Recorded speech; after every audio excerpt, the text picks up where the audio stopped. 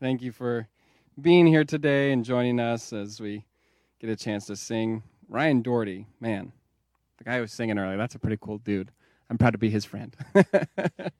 Man, Ryan does so much around here. He's running all of our online stuff as well as filling in for weeks that I'm unable to or anyone else is unable to lead worship. So he's just an all-around guy. So if you see him, just give him a little pat on the back if you're willing to, but just thank him. He really is doing a ton. So as you have heard, my name is Casey. I'm going to be speaking today on shoes as we go through the armor of God. And so what I'm going to start with is let's just read through this section that we've been in, and I'll stop us when we get to where we're at today. So here we are in Ephesians 6:10 through 15. Finally, be strong in the Lord and in the strength of his might. Put on the whole armor of God, that you may be able to stand against the schemes of the devil. For we do not wrestle against flesh and blood, but against the rulers, against the authorities, against the cosmic powers over this present darkness, against the spiritual forces of evil in the heavenly places. Therefore, take up the whole armor of God, that you may be able to withstand in the evil day, and having done all to stand firm, stand therefore, having fastened on the belt of truth, and having put on the breastplate of righteousness, and as shoes for your feet, having put on the readiness given by the gospel of peace. This is an interesting section. I'm taking on the shoes because really there's three things going on here. As we finish this out at the end of this chapter. And it says, having put on the readiness given by the gospel of peace. So we have readiness, we have the gospel, and we have peace. But today I really want to focus on readiness because I feel like that's really what we're putting on is the readiness, and the gospel of peace is what comes after that. And so I want us to, as we dive into this, I want us to be focused in on that what it means to be ready, what it means to have the readiness through the gospel. And so we see earlier in this section, and I know I'm jumping right in this, I just know that we don't have a lot of time, and I really want you guys to get this because I think there's some really cool stuff happening in this chapter. So follow along with me, if you will. And so we see earlier in this section that we talk about the evil day, which is interesting because when I think of the evil day, I think of maybe end times or something that's coming way later, but that's not necessarily what he's talking about. Right now, as we talk about the evil day, we talk about anything or any time that the enemy tries to interfere with our lives negatively. And that could be in any sort of capacity of just even depression or feeling left out of something, or in that same regard. And so as we go through this, we're not talking about just the end of time. We're talking about every day that the enemy tries to interfere with us. So I hope it's clear that we're not talking about evil people as we talk about this. Like, for instance, your neighbor who drums a little too loud, a little too late at night, because that's probably me. And I'm sorry, that's just kind of my nighttime jam time.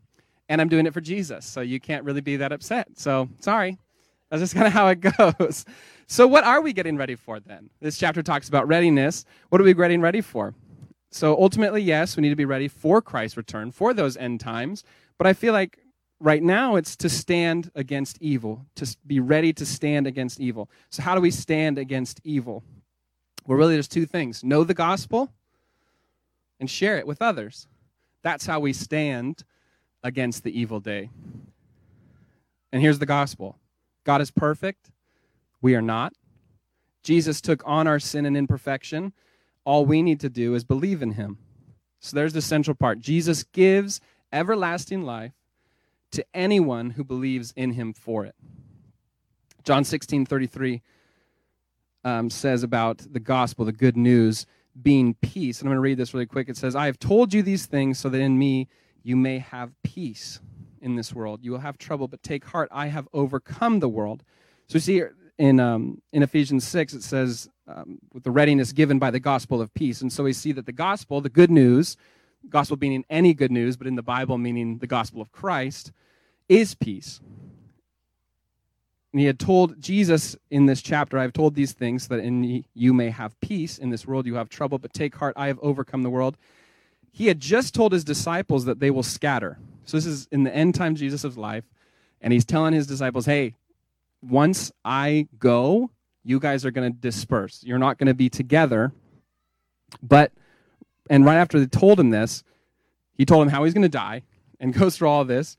And there's nothing peaceful about that. Nothing about that screams like, oh yeah, like, great, we're going to scatter, you're going to die. Cool, that's great, Jesus. Yet, Jesus tells his disciples that they will still find peace in him while they are scattered. So the gospel that they have hidden in their heart, that they have done this whole time being with Jesus, is still bringing them peace.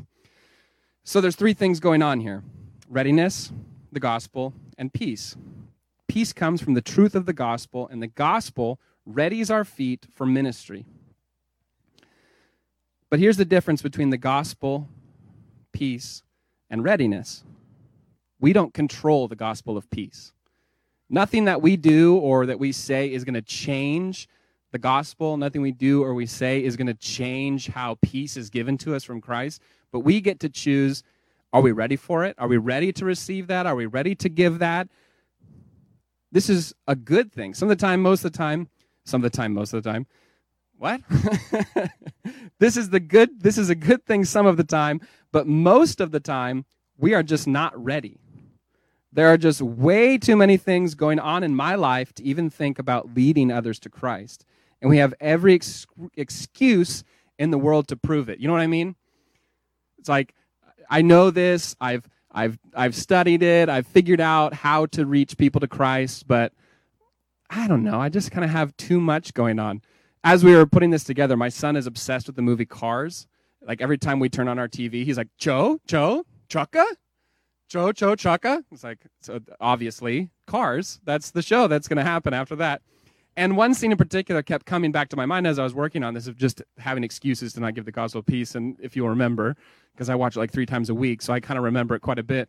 When Lightning McQueen is working on the road that he just destroyed, there's this family, these minivans that come into town, and everyone in the town is like freaking out because it's like, oh my gosh, there's someone here. We have to tell them about all these cool things that we have, and we want them to try our different stuff. So like he goes up to the like hippy dippy dude, and he's like, try my organic fuel. And he's like, it doesn't agree with my tank, sorry.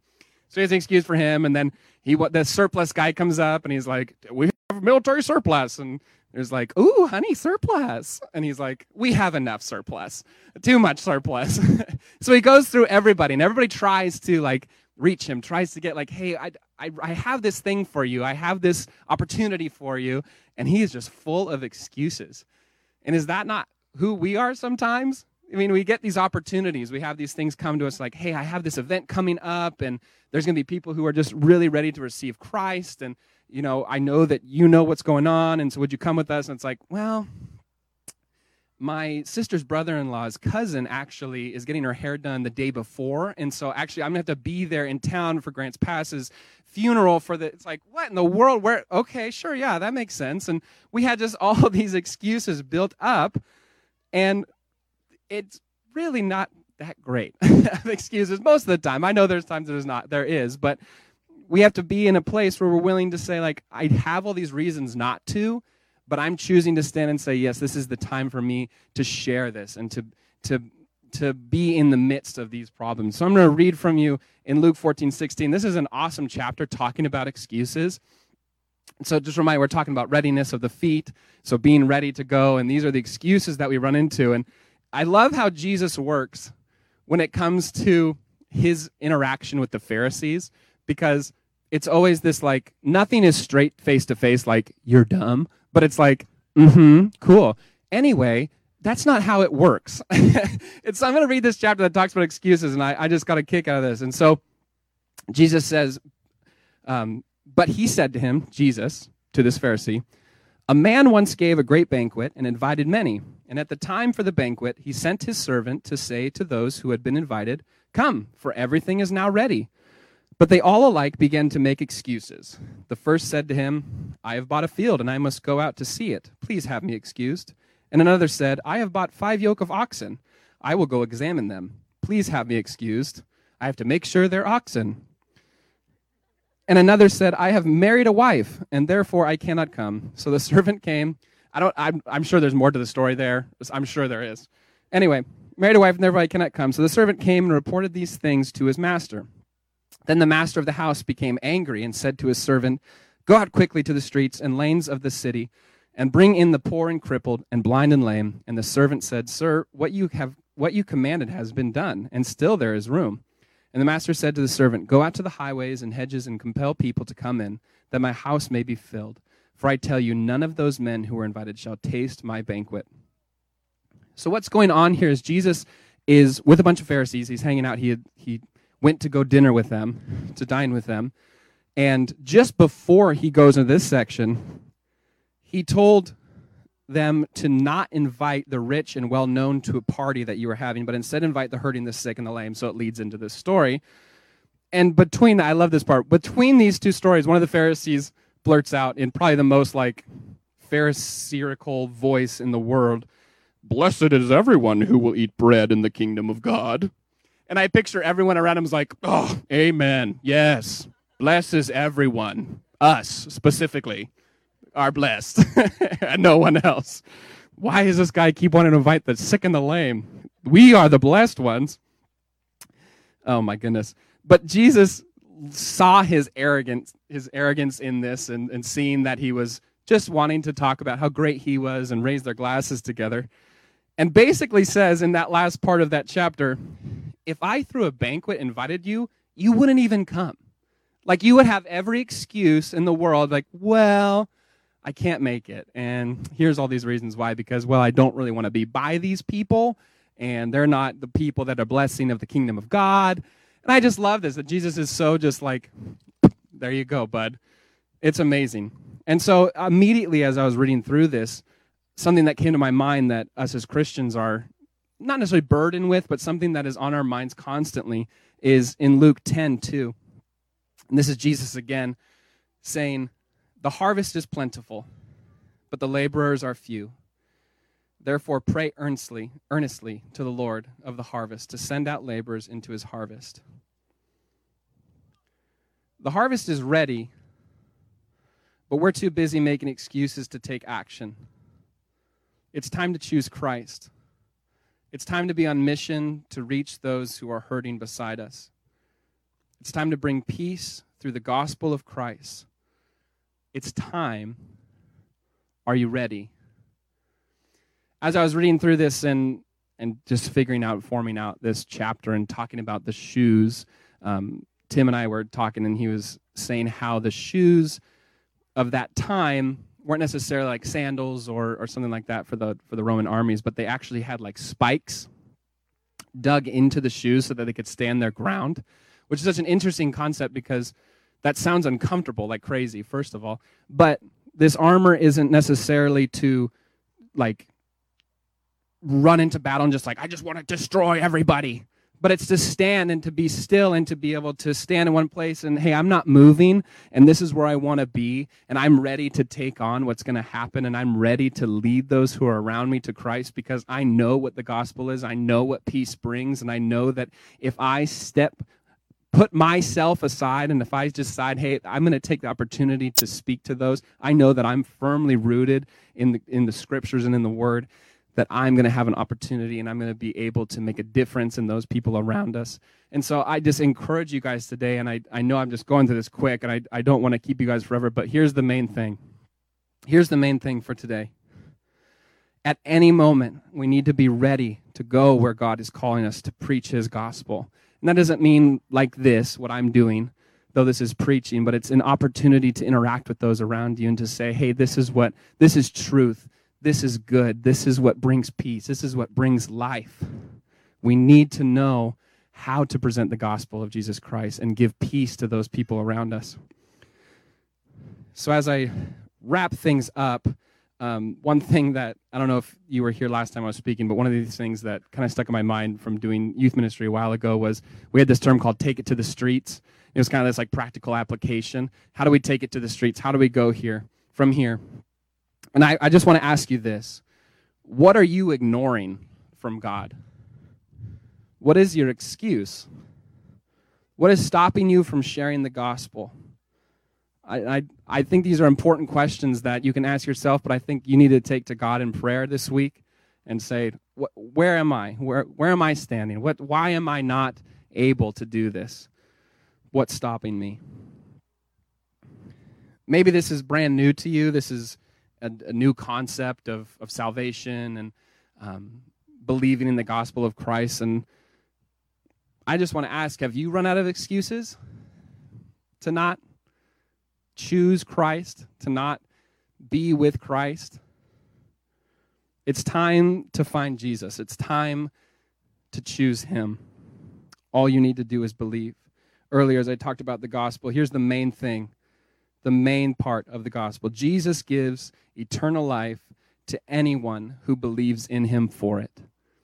There's nothing you need to do. There's nothing you need to say. You just need to know, Jesus, you are all I need, and I believe that what you did for me is enough. And I choose that today. And so we're going to take some time to pray, and I'm going to invite Ryan to come back up as he closes us out in one more song. And I just want you guys to be encouraged today, but also to be in a spot where looking inward and saying, Jesus, it's time, and I want to be able to do what you have called me to do, to take on the shoes of readiness and to be ready to battle and be ready to reach those who are lost. So, Father, we thank you today. We're glad that we can be in your house and we can worship you and praise you. And God, as we spend time in your word and as we, Lord, just listen to what you are saying, I pray that today we would be troubled and put in a spot of, Lord, just wondering what it is that's keeping us from you. What is keeping us from reaching your people? And we'd be able to step out beyond those things and be able to reach those who are closest to us and who are far away. So, Lord, we give you this time. We ask you that you would just bless this as we sing and as we worship you and go from here. And God, encourage us to just reach out to those around us and offer this gospel of peace. So, Lord, in your name we pray. Amen. If any of you made a decision today to follow Christ, I would encourage you to connect with one of us, one of the staff, or we'll have some people over there by the New Here, Start Here table that you can talk with, or just send us a message online or on our website or anything like that if you're willing to. Thank you guys so much for being here. Let's stand as we sing, and then we will get out of here.